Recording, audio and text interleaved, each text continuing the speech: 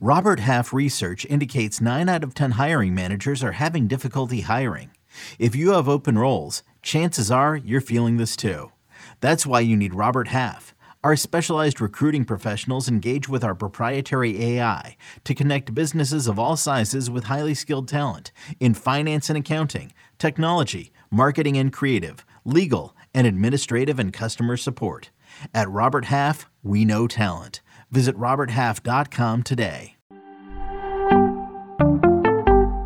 Scott White versus ATC projections next on Fantasy Baseball to Date in 5. Welcome into FBT in 5. As always, make sure to follow and stream us on Spotify. Today is Friday, February 4th. I am Frank Stanfield, joined by Scott White. And earlier on our full-length podcast, we had our buddy Ariel Cohen on, and he talked up his ATC projections. I feel bad that he's not here to defend himself, but of course you can catch the full-length podcast as well. Scott, the ATC projections have Julio Urias as the SP20 this upcoming season, while you have Urias as the SP10. Why do you presume that you are much higher than the projections on Urias?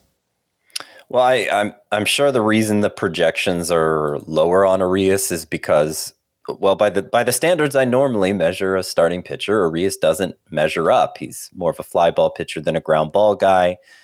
Middling swinging strike rate, just a little more than a strikeout per inning.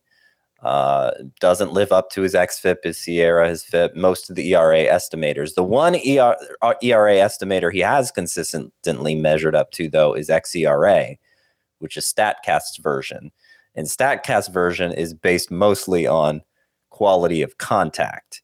And that is an area that Urias has excelled in consistently throughout his career, which is why I think is an exception to the ways I normally evaluate a starting pitcher. And normally, if it's a quality of contact thing, the hard hit rate being low, the exit velocity being low for a pitcher, if it's just a one-year phenomenon, I don't put much weight on it because I feel like that's difficult to sustain from year to year. But we're talking 3 straight years where Urias has been in the top 10% in terms of hard hit rate. And, that's enough to convince me it's a legitimate thing that's happening. Plus, he's got the Dodgers supporting cast, was the major's only 20-game winner last year. That helps put him over the top, too. Next up, we have Sean Manaea, who is SP26 in the ATC projections, SP44 here for Scotty. The surface number is not great, Scott, but the underlying numbers were very good. He saw a big velo jump. He saw a big jump in strikeout rate as well. Why are you down on Sean Manaea versus the projections? Well, because anytime we've seen a guy who's been around for a while, we already thought we had a sense of who he was. Anytime we see him do something new, I like to see him sustain it at least for a full season. And that really didn't happen in Manaea's case. His 14 second half starts, he had a 4.92 ERA. First half was great, but the ERA kind of ballooned on him in the second half there. And, maybe he had some bad luck. Maybe, but again, where we saw him do something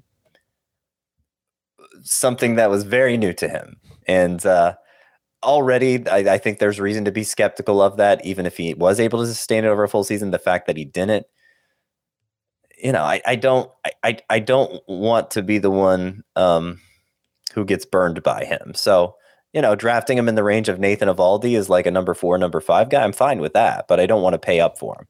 All right. I don't want to pay up for him either, but I kind of like the value that we're getting on Sean Manaea right now. Let's see if he could build off of his, not necessarily a breakout, but the nice things that he did in 2021.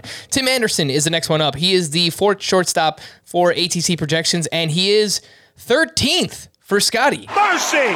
Man, last year he had 309, 17 homers, 94 runs scored, 18 steals in 123 games. Scott, why so low on Tim Anderson? I'm going to have to move him up some, I think, just because I'm tired of everybody laughing at me about it, but I don't. I'm not laughing at you. I'm laughing with you, Scott. Yeah, I don't think. I think he's going to have trouble keeping up in the counting stats is the main issue for me. He's never been the base stealer that people presume he is. He's not a big power guy. 20 is the most likely scenario. Maybe he could get to 25 if he manages to stay healthy for a full season, but he never has. The batting average, okay, he's been a standout there over the years, and I think that's why the Roto formula likes him so much. But it's because he always has this crazy high best in baseball type BABIP, which, as I've pointed out for Javier Baez repeatedly, like it's difficult to walk that tightrope year after year after year. Eventually, it's going to wobble. You're going to wobble on it, right? And he doesn't have great on base skills. So what happens to the runs if the batting average falls? And I just don't know that he does enough of anything to be worth the price tag, given that there is some downside risk there, I think. Do I have to draft Carlos Correa ahead of him? I guess not. There's kind of this cluster of shortstops that I could put Tim Anderson at the back end of. Maybe he could be at the front end of it, but I don't like what he's projected for. I don't like his going rate. I'm probably not going to have many shares of him either way. All right, you want to hear Ariel Cohen's retorts to all of those? You can do so on the full-length podcast, Fantasy Baseball Today, which you can listen to on Spotify, Apple Podcasts, Stitcher, your smart speakers, or anywhere else podcasts are found. And thanks for listening to Fantasy Baseball Today in 5. We'll be back again on Monday morning. Bye-bye. MTV's official Challenge podcast is back for another season. And so are we. I'm Tori Deal. And I'm Anissa Ferreira. The wait is over, guys. All Stars 4 is finally here. And this season takes it to a whole new level.